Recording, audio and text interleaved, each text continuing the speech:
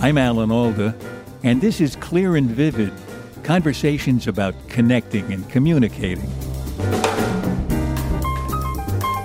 I could not believe that getting to know a hawk made me love it so much that hawk's desire became my desire, and I wanted to become its hunting partner. I just wanted to see the hawk fulfilling its destiny, fulfilling its joy, and its joy became mine. That's Sy Montgomery. Her almost uncanny ability to connect with creatures from rhinos to octopuses led her to a love affair with one of the planet's swiftest and fiercest predators. At the same time, she's been in a nurturing relationship with a collection of creatures who are the hawk's polar opposites, turtles. I think everybody just loves turtles. And one reason I wanted to study turtles and spend some time with them was because I thought they could show me something important about time. Who better to help me than someone who's been around for 300 million years? Sy Montgomery. First, hawks, and then after the break, turtles. But we began with a reminder of her previous visit to Clear and Vivid. Sy, this is going to be fun. Last time we talked a lot about octopuses. And the octopus you introduced me to was nice and cuddly. Oh, yes. Well, I know you went home with some hickeys on your arms from her suckers. Yeah, but this is a more extreme form of a relationship. Hawks. You love hawks. I didn't know this about you. Oh, my gosh. Well, you look at hawks and they are so majestic and they are so powerful and symbols of freedom. And, everyone kind of loves them in the sky. But once you have one on your falconry glove and you've got this animal inches from your face, I think anyone would fall in love. Well, maybe we ought to exclude me for the time being. I'm going to find out while we talk on this show why I would want to fall in love with a hawk. First of all, I can understand hawks being descended from dinosaurs. Chickens and pigeons, not so much. Right, it's hard to think of. But thinking of a hawk as a descendant of a dinosaur is the first thing that makes me wary. Well, yeah, that's wise. But they don't like to be touched, unlike a dog cats don't like it too much. But octopuses like to be touched. They love to be touched. Rudy loved it when you stroked her suckers and caressed her mantle. And she loved tasting you with all of her skin. She was really enjoying it. She was clearly just as curious about you as you were about her. So what's the problem with hawks? Why don't they? What's the matter? Well, hawks have a whole different Umwelt, a whole different world. Their desire is different from all the other animals that I've been friends with in the past. Because almost everybody else that I've known, from octopuses to rhinoceroses even, you can get to know them through gentle touch. But hawks don't want that. What hawks want, which totally surprised me, all they want, really, is to chase game, to chase and capture some prey. And in this, they come alive like a lit flame. When you first encountered a hawk, how did you get it to sit on your arm? How did you know it would stay there? My first encounter up close with a hawk was with a falconry instructor who had a dozen different hawks at her house. When you become a falconer, part of what you have to do is capture a wild hawk, a youngster, and get them used to being on your fist, on your glove, and show them that only good things will happen when they are on your glove. And in fact, that they should fly to your glove. They should come to you when you call, because a reward awaits. And it takes a long time to get a hawk used to you. Because at first, they just scream bloody murder. They want you to go away. But if they get hungry enough and you offer them food they'll see your glove as a safe place, and they'll see that you can be useful to their lives. And often they'll choose your company. And that's an amazing thing.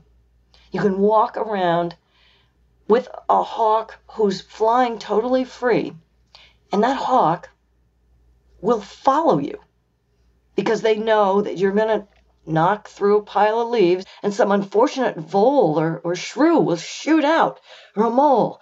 And the hawk sees that, and then forever after, you are part of their hunting success file.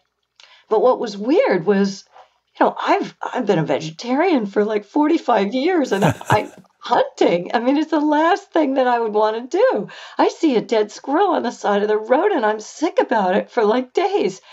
And I could not believe that getting to know a hawk made me love it so much that hawk's desire became my desire, and I wanted to become its hunting partner. I didn't want the food that it got, but I just wanted to see the hawk fulfilling its destiny, fulfilling its joy, and its joy became mine.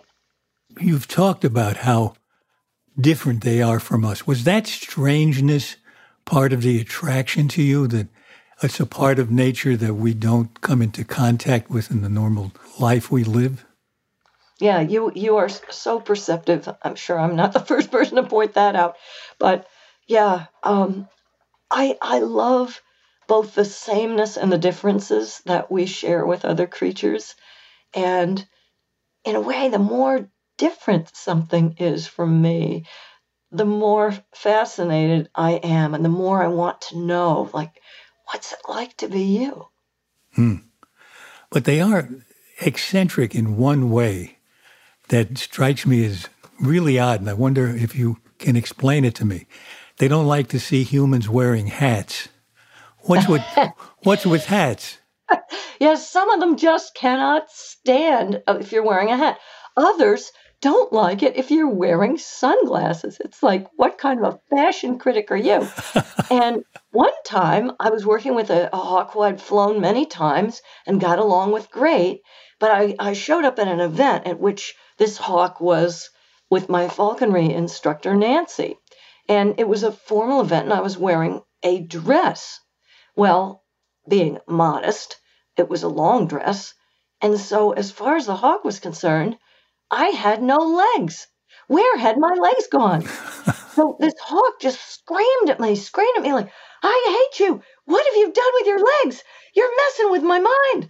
And would have bitten me, I think, or footed me. They were so angry about this. They don't always like changes. It's interesting. They're predators. And I wonder if there's any connection between that and this tendency they seem to have to be very defensive. If you approach them the wrong way, you're liable to get a claw in your face. Oh, yes. It's very easy to do just one thing different, and they'll foot you, as it's called. My falconry instructor, Nancy Cowan, who unfortunately is no longer with us, she had this experience with her husband's hawk. I think it was a goss. And she went in to feed the hawk for him and asked, what should I do to feed the hawk? What do you usually do? And he presented 3 quail. One quail eats the quail, offers the other, eats the quail, offers a third, eats the quail. And after the 3rd quail, the hawk flew into her face and dug its talons right next to her eye. And she was furious, but not with the hawk, with her husband. She said, Jim, what did you forget to tell me? And he made one little movement, usually at the end of feeding that hawk, and had forgotten to tell Nancy that signaled the end of the quail. What, a movement with his hand? He made a movement with his hand, and he would actually, although most hawks don't like to be touched, with this particular hawk, he would just fluffle her breast for a second to let her know, okay, we're done now, and then he'd leave. But because that didn't happen, the hawk flew at her, Because to the hawk, the biggest emergency imaginable is not someone's going to hurt me, but someone might take away my food. Someone might louse up my schedule of getting food. And they don't seem to be frightened at all. They just go into a rage. So you got to do everything right with a hawk. And yet you came to love them. Oh, yeah.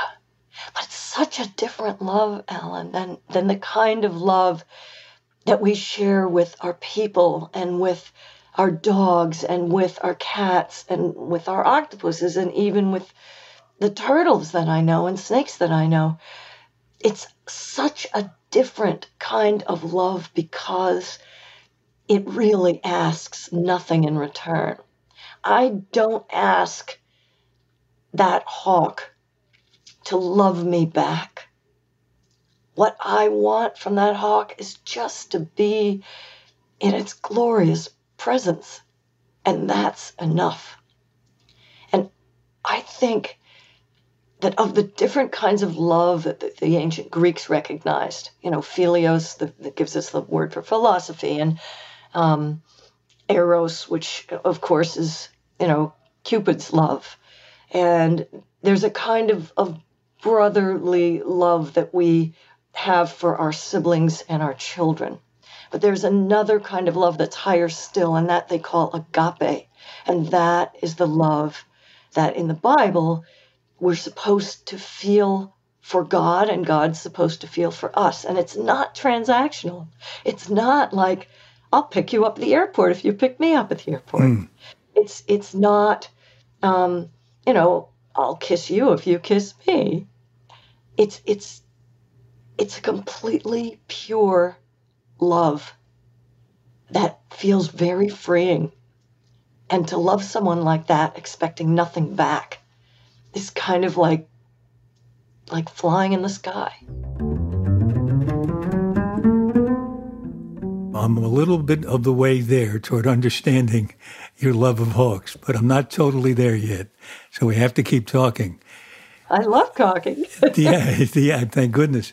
The idea that the hawk, as I've heard you say, the hawk will be satisfied if you're willing to be its servant. Yes. Well, that sounds like more being required of you than not expecting anything in return for your love. Yes, but it's my honor. And when you think about what we're supposed to do for God, we are to serve him. We are to glorify him. And for me to be able to serve a hawk, this beautiful expression of power and freedom and majesty and strength, it's enough for me to be in close contact with someone like that. The idea of being in such close quarters with that ferocity, that strength, that ability to go for the kill in an instant, that seems to be in touch with nature in a way that you aren't with any other animal. Yes, I felt that. And that's why it was so exciting and so different and such a journey for me. But you have to learn what it goes for and what it won't tolerate. I mean, you were lucky you were told, don't pet it. I mean, I had the misfortune once, didn't turn out to be a misfortune, but it could have. I wrote a movie in which I also acted and directed, so I have myself to blame for this. I wrote a scene where I wrestled a tiger. Wow. And yeah, right. I didn't remember that would appeal to you. Yeah. So tell me, who was the tiger? How did it come out? You're still here, so that was good. I'm still here. No, the tiger was interested in, I had my arm wrapped and it would go for the arm because I put that out in front of me. But after a while, it just sat down and stared at me because it wasn't getting anywhere. And then it reached around behind me and bit my behind. Oh my gosh. So it figured things out. It didn't hurt. But I was told by the handler, thank goodness, that if you step on its tail, It doesn't find out who's stepping on its tail. It attacks what's ever in front of it.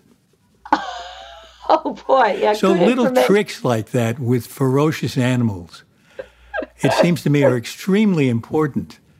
This is one of those don't do this at home kids.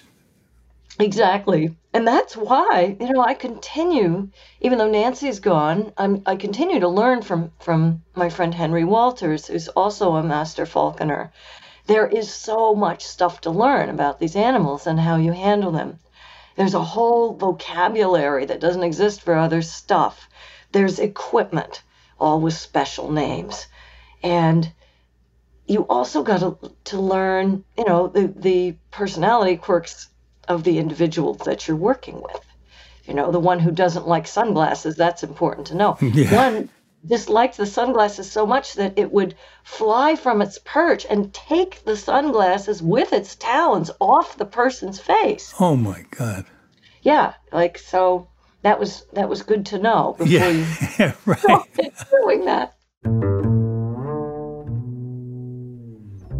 Birds are declining, right? Does that mean that hawks have less to do their predation on? Yeah, and they also have less habitat, and they're dealing with global climate change. They're affected by pollution. Any poisons in the animals that they eat will kill them. So if we put out poison for a mouse and the hawk eats the mouse, the hawk can get poisoned from that. Huh? Exactly. And a poisoned mouse, of course, is staggering about in the open, and it's going to attract the attention of every predator for miles around. Yeah. So short of making friends with hawks and bringing them home and feeding them other birds, what could we do to protect the hawks and therefore protect the whole ecosystem? Well, one would be to preserve their habitat, which is the habitat of everybody else who lives there. So that's really good. Preserving forests, even preserving grassland. There's hundreds of different kinds of hawks around. Not using poison. Getting rid of lead shot, because if a bird eats a tiny bit of lead, if, say, someone has shot a rabbit and not killed it, and there's still a little bit of lead in that animal, if a hawk eats that, lead, as you know, affects the central nervous system and will make the bird either die outright or it will mess up its nervous system bad enough that it can't fly precisely. And if you can't fly with great precision, you're flying into power lines, you're missing your prey, you're crashing into stuff. So, that's a really delicate system that has to be operating perfectly for them. And, for the longest time, we persecuted all predators. People believed that eagles carried off lambs, for example, which, of course, they never did. People were afraid they would carry off their children, which they don't do either. And used to be, folks just shot them. They didn't want them killing their chickens. They were afraid they were going to attack their livestock or their kids. And many hawk species are still recovering from that.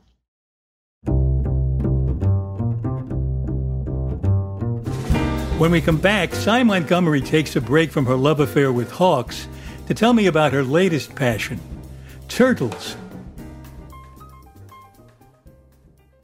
Just a reminder that Clear and Vivid is nonprofit, with everything after expenses going to the Center for Communicating Science at Stony Brook University. Both the show and the center are dedicated to improving the way we connect with each other in all the ways that influence our lives. You can help by becoming a patron of Clear and Vivid at patreon.com. At the highest tier, you can join a monthly chat with me and other patrons, and I'll even record a voicemail message for you. Either a polite, dignified message from me explaining your inability to come to the phone, or a slightly snarky one where I explain you have no interest in talking with anyone at the moment. I'm happy to report that the snarky one is by far more popular. If you'd like to help keep the conversation going about connecting and communicating, join us at patreon.com/clearandvivid. patreon.com/clearandvivid. and thank you. This is Clear and Vivid, and now back to my conversation with Sy Montgomery. Let's talk about turtles. I'd love to. What do you love about turtles? Oh my gosh. I think everybody just loves turtles. I think these guys, they arose at the same time as the dinosaurs, and they're still with us. But I think one reason we love them is their shells are on, they carry their home on their back, they used to say. And they seem so wise and so ancient. And one reason I wanted to study turtles and spend some time with them was because I thought they could show me something important about time. And I thought, who better to help me than someone who's been around for 300 million years? And some of these animals can live for hundreds of years. And particularly when I turned 60, I'm 64 now, I started to think about time more and in a different way. And I thought, these reptiles have something to show me. And little did I know when I started this study that time itself was going to change dramatically, because I started doing this right at the beginning of COVID, when time just paused. There was a cartoon, instead of saying, Monday, Tuesday, Wednesday, looking at the calendar, it just said day, day, day, day. But with turtles, you kind of connect to that kind of sacred, wild, natural time. You're free of the clock and the calendar.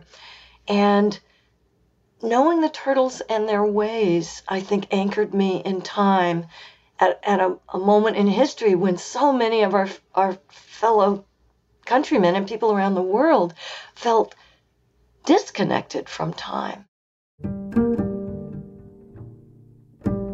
A few years ago on the television series Scientific American Frontiers, we visited the Galapagos, and I was in the presence of these huge, old turtles.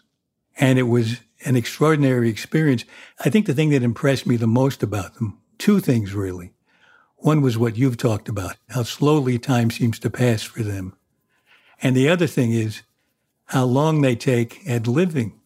I wonder if you know, or if anyone you've read knows, if there's anything to be learned from a turtle being able to live 100 or 150 or more years that we can apply to ourselves. Oh, yes. The very first thing I would say is patience. Well, I guess you need patience if you're going to live 200 years. Yes, you totally do. You can't be rash. You can't be rash. Do turtles tend to be monogamous? No. And in fact, turtle sex is kind of rapey. But there were these two turtles, these tortoises, who had lived in a zoo together for 115 years, a male and a female, Poldy and Bibi. And one day, after living together happily for over a century, Poldy just woke up and could not stand Bibi and bit him. And it was so violent that they had to be separated. They tried everything to try to get these two tortoises to get along again. They went to essentially a counselor. They even tried like sex toys to see if that would help, but nothing would help. So they had to be exiled from each other. So, they have personalities just like we do, and they can be just as changeable as we can. Well, I tell you, I know what happened with those two turtles. Oh, yeah? He did something she didn't like after they were together for 2 years. And then he did it again 98 years later. And she said, I told you not to do that again. I bet you're right. I bet you're right. Or else he said, that shell makes you look fat. But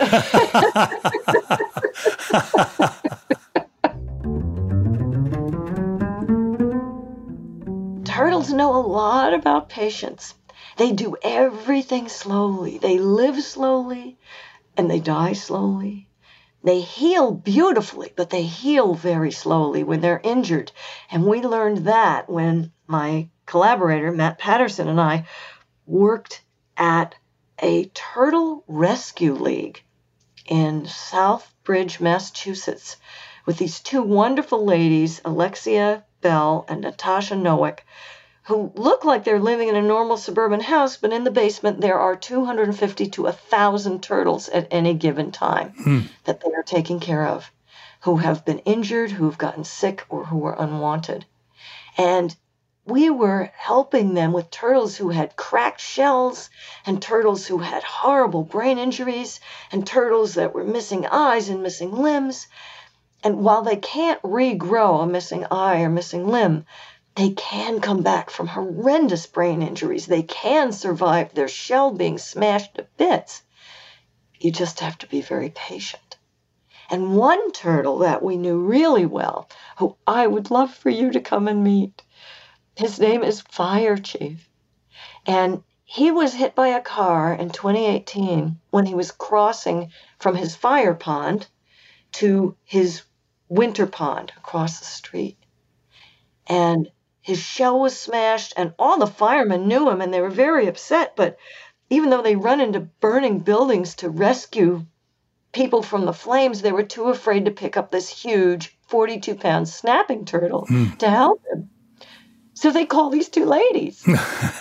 So Alexia and Natasha load their kayak onto their turtle ambulance, which actually has a light on top of it, and it has a siren so that they shoot through the traffic on their way to rescue these turtles. And they drive to Fire Chief's pond, and they launch the kayak, and Alexia sees that Fire Chief is about to dive in the water. And she dives into the water, and she comes up with this giant 60-year-old, 42-pound snapper who's madder than a hornet, who's just gotten this horrible shell injury that's paralyzed his leg and his tail, and he's bleeding, and he's angry, and he's wiggling. They stuff him into a bin, and they take him back to their hospital. They patch him up. And I met him in 2020, and Matt and I were given the job of doing physical therapy with this paralyzed turtle. How did you do that? Well, for one thing, Alexia, with input from numbers of other people, designed a wheelchair for Fire Chief so he could exercise his front legs. And once that wasn't frustrating him, he could walk outdoors in the summertime, mostly using his front legs, but then he started to use his back legs, and he started to use his tail. And we also had a sling that we could use, and Matt would walk on one side, and I would walk on the other side, and Fire Chief could walk mainly using his front legs, but he could use his back legs too. So Fire Chief got so he could walk again. And we went back to his original pond to see it, because we'd always dreamed of restoring him to his pond. He was king of this pond. Well, when we saw where he lived, we were so disheartened, because he'd crawled to this fire pond when he was a little hatchling that would fit in the palm of your hand easily.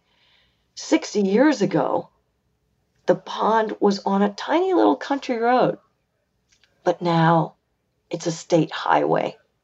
And we realized, since he would need to cross that highway every year to get to his winter pond, we couldn't put him back, even though he was now healed.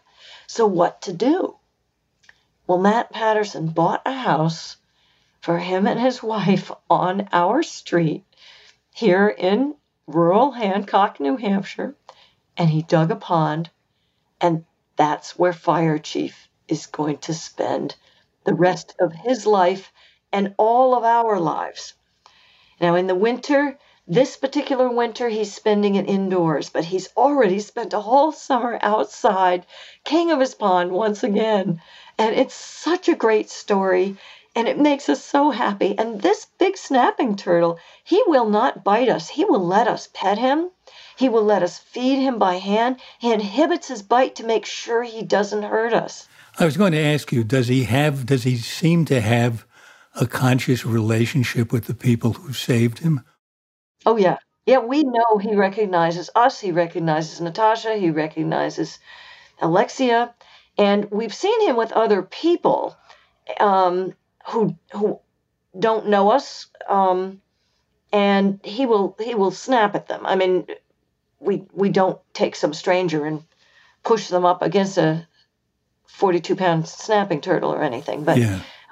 He definitely behaves differently around the people who he knows and trusts.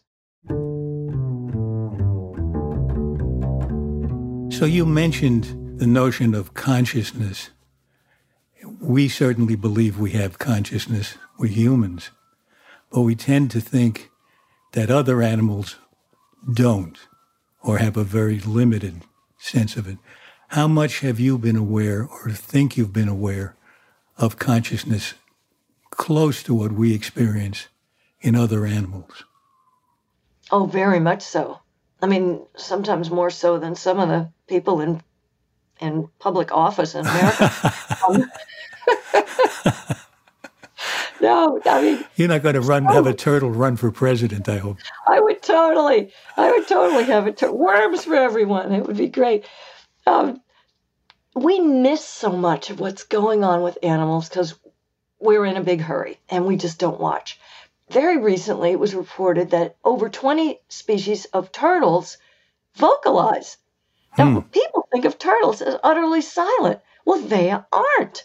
We're just missing this. There are turtles who will speak while they're still inside their eggs to their siblings in the nest, and their mothers will call to them. And so when they hatch, they'll follow their mother into the water. We had no idea this stuff was going on. And so much of what's going on with animals mentally, we don't see. And part of it is literally our eyes aren't set up to see something that slow, the same way that a lot of slow animals' eyes aren't set up to see something that fast. Turtles probably don't see, but they're incredibly intelligent. People think, oh, that stupid turtle's just sitting there. Well, that turtle is mapping its environment with incredible precision and will remember that for decades or centuries.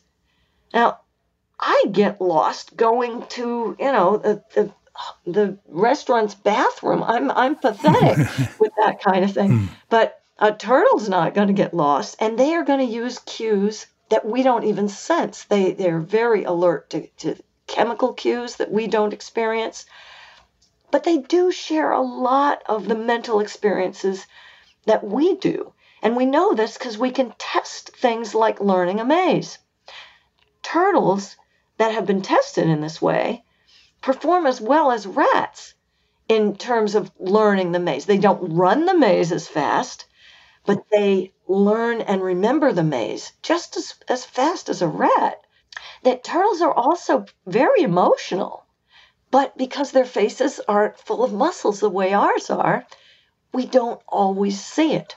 Well, how do you know they're emotional? Well, I'll tell you, for example, the turtle who first greeted us when we went to Turtle Rescue League. We stepped over this big barrier into the living room, and out of the corner comes stomping this red-footed tortoise. He's beelining for us. He's very interested, and he looks us in the face, and then he jerks his head to the side, jerks it to the middle, jerks it to the side, jerks it to the middle. That is how they greet you. It's a greeting ritual. First, because I came in first, Pizza Man, which was the name of this tortoise, greeted me in this way. Then he moved on to Matt and did exactly the same thing to him. And then followed us all as we sat down on the couch and patrolled around our feet. He was very curious and welcoming of us. You've made me even more curious about the other animals. And I'm struck by the fact that on this program, we talk a lot about paying more attention to one another as humans. And I get the impression we can gain a lot by paying more attention to the other animals and getting to know who they are and what they're like. You live a blessed life, is getting to know all the other occupants of the world. Oh, it really does feel blessed. And it's a blessing to talk to you, Alan. Thank you for making the time. We always end our show, as you remember maybe, with 7 quick questions. Let's see if your answers are any different this time. Uh-oh. Oh, gosh. What do you wish you really understood? I wish I could read the minds of animals better than I do from trying to interpret the behavioral cues. How do you tell someone they have their facts wrong? Well, I do remember how I answered that. Usually, if someone makes a mistake, I've made the same one, and I'll admit that. I thought that too, but then I learned XYZ. What's the strangest question anyone has ever asked you? Oh, I think when I was working out, someone asked me if I'd been a cheerleader. Did they ask if you were busy Friday night? No, I don't get that question anymore. How do you stop a compulsive talker? Oh, boy. I haven't really found anything that works. I don't think I have either. Let's say you're sitting at a dinner table next to someone you don't know. How do you start up a genuine conversation? Well, I'm apt to say something like, did you know that octopuses can taste with all of their skin? And if they don't leave, we usually can talk for quite a while. What gives you confidence? Being with animals. Oh, that's nice. Okay, last question. What book changed your life? Oh, man, so many of them. Well, I guess Rachel Carson's books and Elizabeth Marshall Thomas's books and my husband Howard Mansfield's books and Barry Lopez's books and, oh gosh, I feel like my life gets expanded almost every day, don't you? It does, especially when I talk to you and people like you who have such a vast knowledge of the rest of the world. Man, you have the best guests. Oh my gosh, and everyone loves talking to you. I love talking to you. So thank you, Cy. This has been a really fun conversation. Oh, I have loved it, Alan.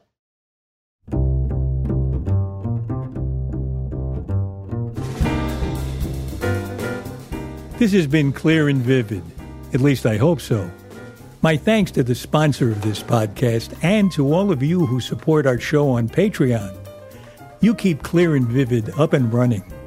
And after we pay expenses, whatever is left over goes to the Alda Center for Communicating Science at Stony Brook University.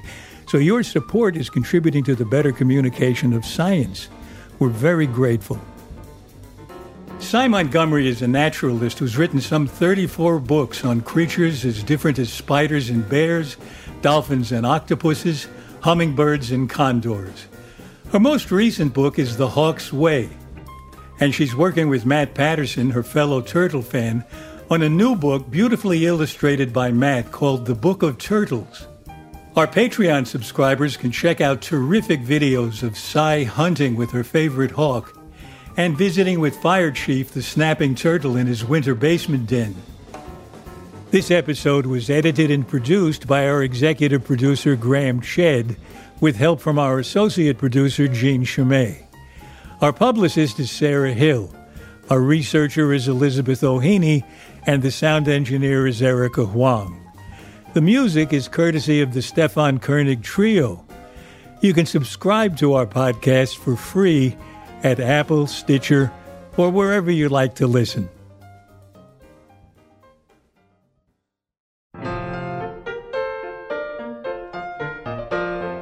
Next in our series of conversations, I talk with veteran technology writer Kevin Kelly. When chatbots burst upon the world, Kevin was the person we went to for a clear and vivid explanation of what these AI programs can and can't do. It's sort of like someone who's really, really good at ad-libbing things that they don't, and talking about things that they really don't understand. And you can kind of nod your head. It's very akin to that. So it doesn't really understand what it's saying, but it's so good at mimicking the patterns that is good enough. To get something outside of that pattern completely is very difficult to do. And this is one of the reasons why I don't think humans are going to lose their jobs, is that if you see some of the people who are making some of the best images and the best stuff with GPT-3, it takes 1,000 hours. Kevin Kelly, next time on Clear and Vivid. For more details about Clear and Vivid and to sign up for my newsletter, please visit alanalda.com. And you can also find us on Facebook and Instagram at Clear and Vivid, and I'm on Twitter at Alan Alda. Thanks for listening. Bye-bye.